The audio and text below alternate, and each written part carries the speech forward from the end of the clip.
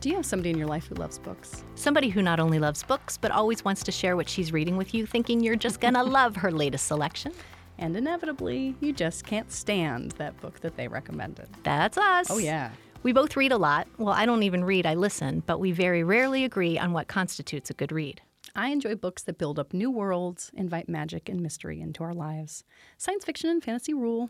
I listen to a variety, but it's all grounded in reality. You can keep your elves and space operas.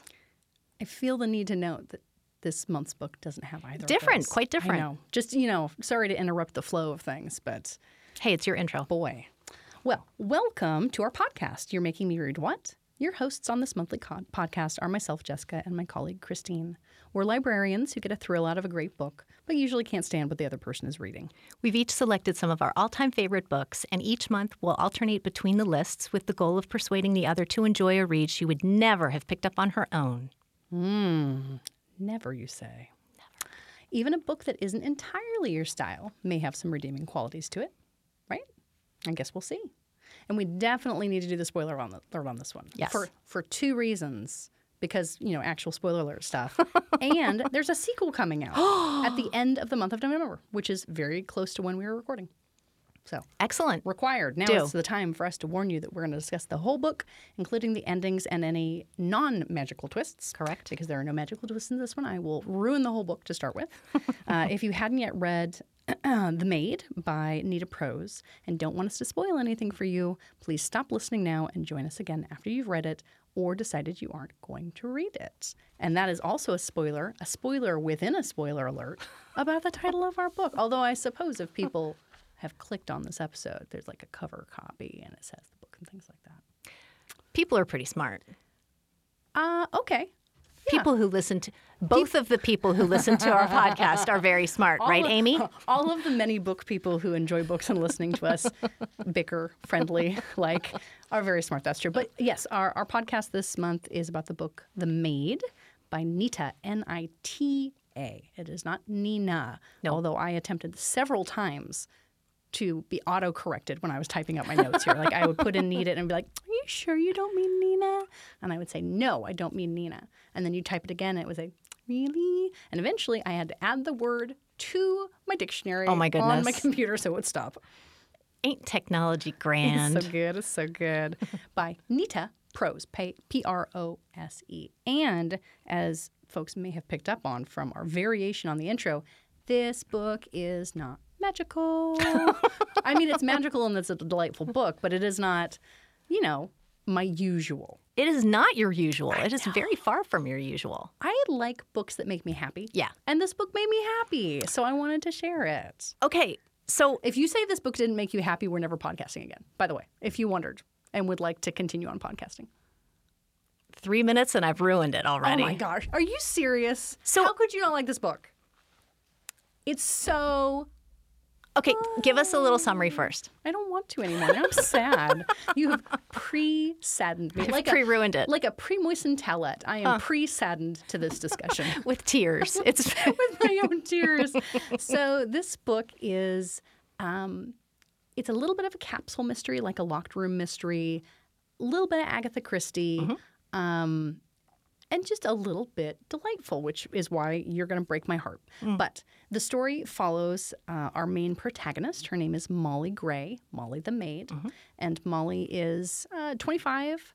Her only family, her grandmother, recently passed away. And her job is as a maid at the Regency Grand Hotel, which is a very fancy hotel. Super fancy. Marble and velvet and leather. And smells good. And she loves her job. That is the only thing she ever wants to do. totally dedicated. Order, style, cleanliness. She's got it. And one day, she happens upon one of her main hotel users dead in his bed.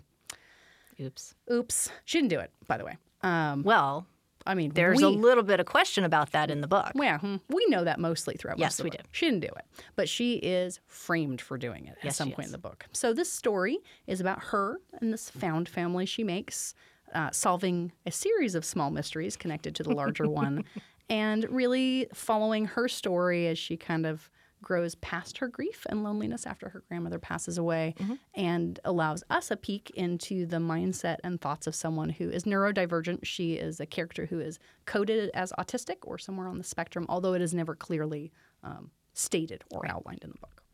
And it was a wonderful book. So I'm just going to leave it at that. And now you can talk about how much you enjoyed it. So I expected to enjoy it because... What an awful phrase.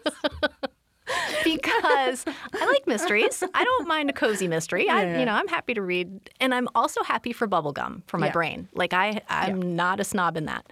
And you know how many times I've said, as long as the writing's good, I'm good. Yeah. I'm also plot-driven, and this was a plot-driven book. And so I genuinely looked forward to finding out what happened.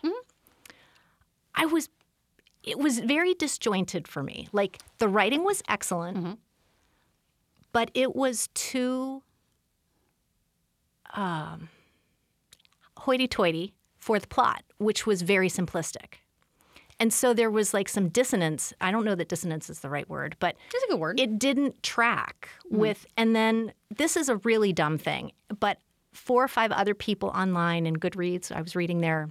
I'm out. I'm already out. Yeah. So I was reading other people, and I waited until I had finished the book because I didn't want to be influenced. But I was struggling because I really honestly just didn't know how I felt about the book. I enjoyed the plot, but I just really struggled because I felt like we were laughing at Molly and not, I felt like she was not being treated with care by the author. Okay.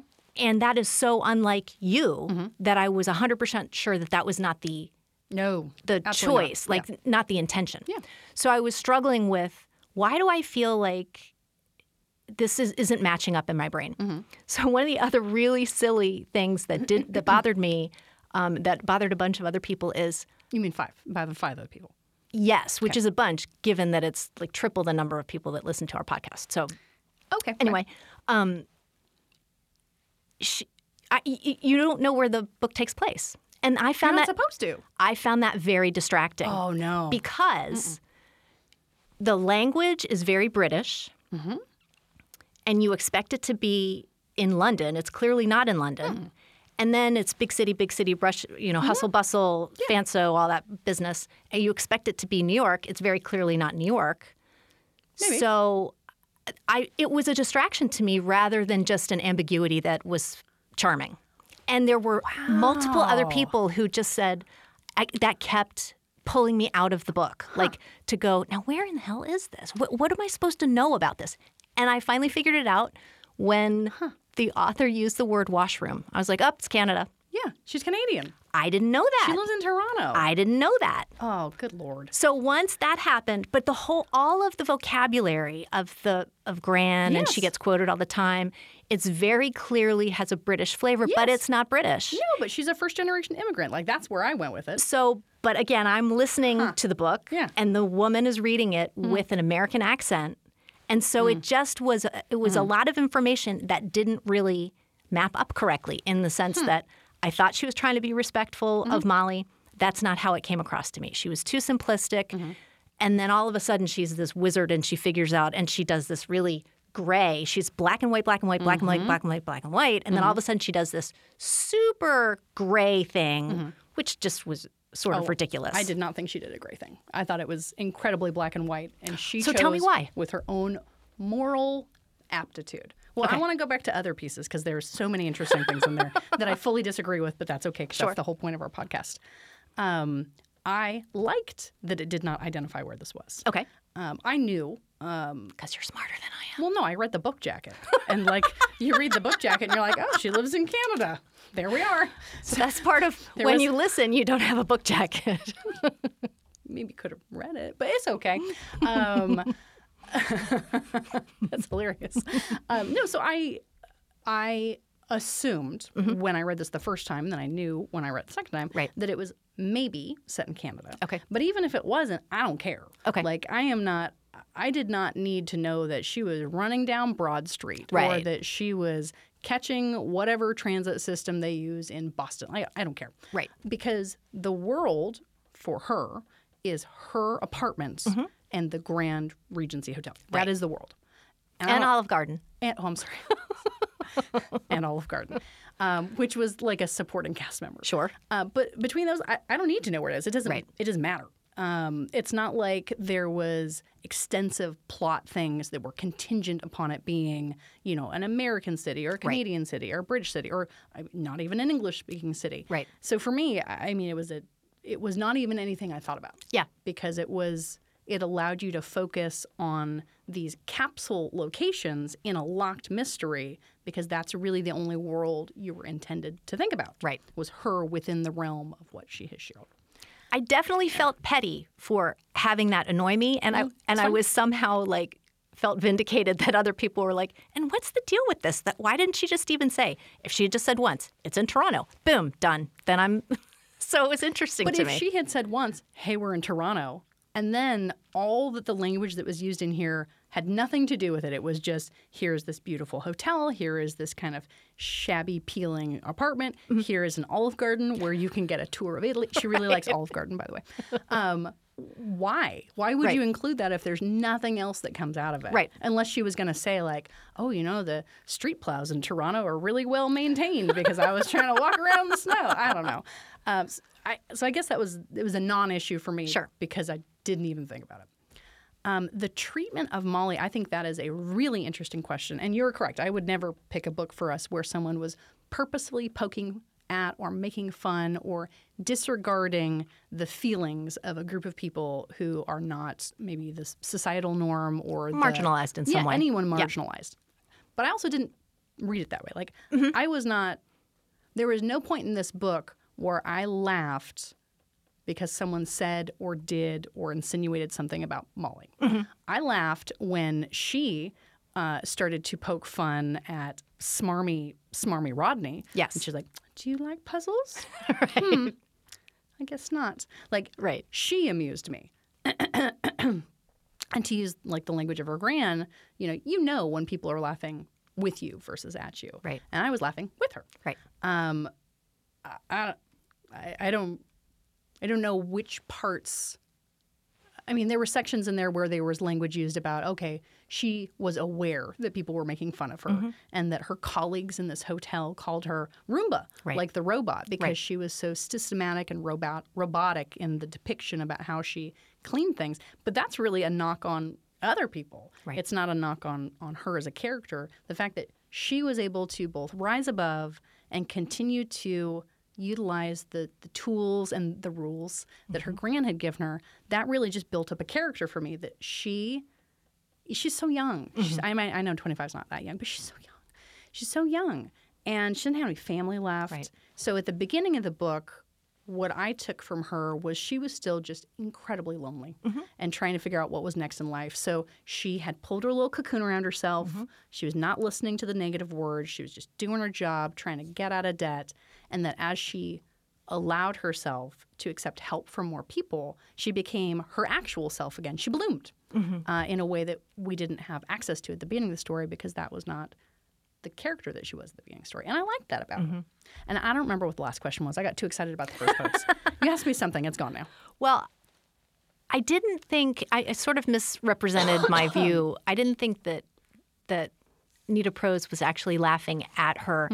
I just thought she did a very caricature. I didn't feel like any of the characters were fleshed out at all. They were all very buffoonish to me, shallow, and I would expect more. And I think that's maybe part of the dissonance. The language was so carefully chosen, and it was clear that she was an editor. And it was tight and beautifully worded. And then it was the things that it was describing never bloomed. It just fell flat. It was all about the language, but not about the people evoking, building, setting the picture or painting the picture. Okay. So, and I felt that especially with both Molly and Juan Manuel. I thought he was Juan Manuel needed more, and it just made me feel like she would. It was, again, like white people writing, privileged people writing about marginalized people, and it came across as dismissive to me. I will agree that his character needed more. And I'm hopeful that it will have more in future books. Got it. Because like I said, there's another book coming out end of the month of November. I have only read the synopsis. It's not out yet. But I'm excited to see what happens and hopefully grow that character or other characters like Mr. Preston and what may be a familial relationship there or something. I don't know what it's going to be yet. Oh, you know, he's her grandfather. No, I think he's her secret great uncle. Nope, I think grandfather. I think he had a twin. Nope. Twin is dead. Done. We're gonna see. I don't know yet. You know what? You don't know what kind of soap opera this could turn into. I'm excited to see it play out. Right? Okay. But there's definitely something there. Yes. And Juan Manuel, who is a dishwasher, and he's an eventual love interest for Molly, and someone who's tied up in all these mysteries. He was more of a caricature. He was like a placeholder. Yeah. Like, this is an issue that ties into the bigger mystery. But there were some characters that I liked quite a lot. I liked the second Mrs. Black. Okay. Giselle. Giselle. I liked the insincerity almost that she injected into the story, that she told storylines with Molly that made her a character that wanted to do something different but was still caught up in all this other stuff and runs away eventually and won't help with the court cases that happen later on. And that felt, sadly, realistic. Yeah. And I liked that was in there to counterbalance the earnestness that Molly is depicted with. And I liked Molly. I think that this was a first book, and I am excited to see where her story and growth continues. Like, I don't know that I read this and thought, like, this is a standalone book. This is all I'm ever going to get out of this character. And you know I'll have a series. Sure. So I am okay if it takes 4 or 5 or 6 books for me to get to a point where I'm like, I really know who this person is. Right. I feel connected. I want to reread the whole series over again to watch how their story unfolds. Right. And that's fine for me. And I have to say, I just unloaded a ton of criticism. But like I said before, I enjoyed it. I enjoyed listening to it. I literally throughout the book was thinking, there's something that's not sitting right with me, and I can't get to it. And so it took me reading other people's reviews to be like, yes, that was it. And somebody said, the depiction of Molly made me uncomfortable. Okay. And that I just felt uncomfortable throughout the book because it was unsettling. Okay. I did not feel that way. Yep. I did not. Sure. I thought that the depiction was, I am not, as far as I am aware, on the spectrum or autistic, but I have family members who are. And it resonated for you. It was fine for me. Yep. I read that and I thought, this is somebody I want to love and I want to help and I want to ensure that they don't get, framed for murder. Right. That was how I felt about Miss Molly. Yes, and I did, as a fellow fainter, I was very empathetic to her passing out at the drop of a hat. Oh, you faux fainter. Oh, no, wait, you really faint. Yes. I do faint. I know. You've watched it, haven't you? Yes, I have.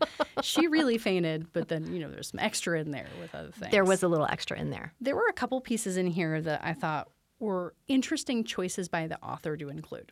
So the first one was, now I remember what we were going to talk about, was the end. And what you indicated was a really gray, I think that's what you're talking about, was her gray decision at the end, right? Well, there were 2 decisions at the end. Yeah. One was euthanizing her grandmother. Yeah, that's not the one I'm talking and about. the other is hiding the truth about hiding who the truth, murderer yes. was. Yes. So I actually didn't think that was great at all. Okay, so talk to me about that. So Molly, one day on her job, walks into the room of Mr. Black, who is a longtime resident, I guess, of the hotel. He's there regularly with his wife, and he appears to be dead.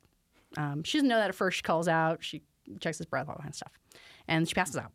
And when she wakes up, for most of the story, you believe that she has simply called downstairs to housekeeping, gotten someone, please come, all that kind of thing. She gets framed. Ta-da. And what you find out at the end of the book is that she did indeed wake up in the middle. She sliced out a segment of the story that she told to the police and on court and in other venues. And the person who murdered Mr. Black was his first wife, who she had come to talk to him about their daughter and his treatment of her and their shared company. He was drunk. He was on drugs. He was chasing her around the room. He'd hurt her in the past.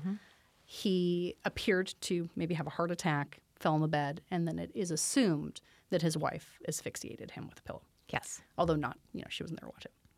And Molly, who has, as you've shared, a very black and white mindset. Like the way that she is depicted in here and the coding that she is provided by the author makes it seem like most of her choices are binary. I'm going to do this or I'm going to do this. I'm going to do it for this reason or I'm going to do this for this reason. Or good people do this and bad people do that. Correct. And her grandmother, who is seems old-fashioned in the kind of flashbacks that you get, taught her all of these different rules, like the do unto others rule and the finders keepers rule. And, this is how people engage with other people.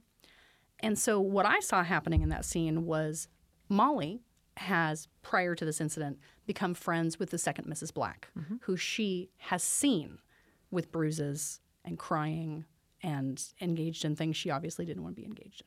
And then she sees the first Mrs. Black having been treated the same way. And her code, her internal moral ethic says, yeah, he was bad, and this was okay. And she lets the first Mrs. Black go. And there's another thread that runs through it is sometimes you have to do a bad thing to do a good thing. Yep. So it was incredibly on point for me. This was for her. She used her moral compass inside, and she said, black, white, got it, done. I'm not going to tell on you. You did what you had to do to protect your family. I did a variation of this with my grandmother. I'm not going to say anything. And that's it. So I don't disagree with your assessment of the black and white, just in her own, how she viewed it. What I thought was not in character was her deception in hiding it. She's very naive throughout the rest of the book and earnest, as you have pointed out. And to me, those two qualities should have overridden the deception of actively deciding not to tell. So I found that to be sort of unrealistic. But the big thing I had with that is at the very end of the book, the author seems to draw a comparison of, because throughout the book there's this thread of people who are invisible. Yep. And, Juan Manuel is one. Yep. Service workers. Yep. And she goes to say that women of a certain age in their 50s become invisible because baggy clothes. Yep. And glasses. nobody cares what they look like anymore, and that was the only value that they had in life to begin with. And of course, that's not the author's perspective. That is the author's view of society. Sure. And I get that. But she makes this comparison that the first Mrs. Black was as invisible as Molly the maid, which I think is a little bit whiny. That's a white woman saying, "Oh, I'm not beautiful anymore. People aren't paying attention to me like they used to. I'm as invisible as somebody who's been marginalized their whole life." Yeah, I've got a mop, and nobody sees me anymore. Right. Yeah, now that part I probably just skimmed over that part, but there were so many pieces in here that I genuinely enjoyed. That even the little pits that you were like, okay, that could have been re-edited or redone or expanded. They were okay. I could gloss over some of those things because I enjoyed other pieces. I really liked the idea that I hope they will expand on in future books about how you move on from grief. Mm-hmm. So Molly's parents were never really a part of life. Her mom and her dad was a fly-by-night, which I thought was a nice little turn of phrase. An apt description. And her mom had drug addictions. Right. And so her mom dropped her off with her grandmother when she was 6 or 8 months old, and which it seems to be the right choice because her mom passed away when Molly was a teenager due to that addiction. And her grandmother was a terrific influence on her. It seemed to be, yes. And maybe instilled a little bit too much love of hygiene and cleaning, but, we've all got our vices. And, as you start the book, her grandmother's door is locked. Mm-hmm. And she doesn't open that door. She doesn't clean that room. She's just kind of like, this is closed off. This is okay. Yeah. And at the end of the book, things have progressed a little bit. But I really like that exploration of how different people handle grief. Mm-hmm. The other characters in here who were not fully formed out, right? But Giselle, the second Mrs. Black, the way that she handled her grief and her processing from her transition out of her family was to try and find a sugar daddy. Right. And to have enough money to ensure that she could always buy the things that would make her happy. Right. And for our swindler, Rodney. the second swindler, not Wilburn. Oh, yeah. Oh, I almost forgot about Wilbur. Wilburn was weird. But for the second, the slimy, smarmy one, he got kicked out of his house. He did a million horrible bad things, and he chose to just keep spiraling. Yeah. And how people choose to kind of effectuate that grief that they have and the loneliness, I really like those types of stories. It's interesting to see what people choose to do with what life has given you. Mm-hmm. Yeah. Well, and I will say, I did one phrase that just jumped out at me as like, oh, that's so right, is she says at some point, there's always room for kindness. Yeah, there is. And this book, again, I don't want to sound like, I know I sound like Negative Nelly, but I did enjoy the plot. I did enjoy the book. Yeah. I think I just had higher expectations. Okay. I will accept your statements as your own truth and facts, even though I disagree with them. You are very generous in that way. Okay. Well, what do you have in store for next month? Well, so I did a lot of thinking about this because one of the first books that I ever read about a neurodivergent main character was The Curious Incident of the Dog in the Nighttime by Mark Haddon. And I believe I listened. Yeah, I listened to that book because there are mathematical equations in the book, and the reader had to do some tricky reading to explain them. But it was a terrific introduction for me, and I'm curious of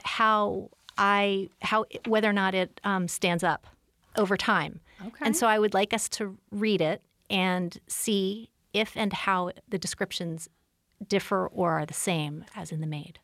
Okay, I am up for it. I have read this book before. Okay. But it has been, I don't even know how many years. Yeah. Whenever it came out originally. Yeah, I think it's been out for about 20 years, but I may be wrong about that. Then I doubt I remember any of the plotline. So we'll be all fresh and new again. Oh, okay. Thank you for joining us on You're Making Me Read What? Even if this book wasn't your cup of tea, there are millions more where that came from. And don't forget, you can always grab these books and lots more at your local library. So please do join us next month when we will be discussing The Curious Incident of the Dog in the Nighttime by Mark Haddon. Thank you very much, and keep on reading.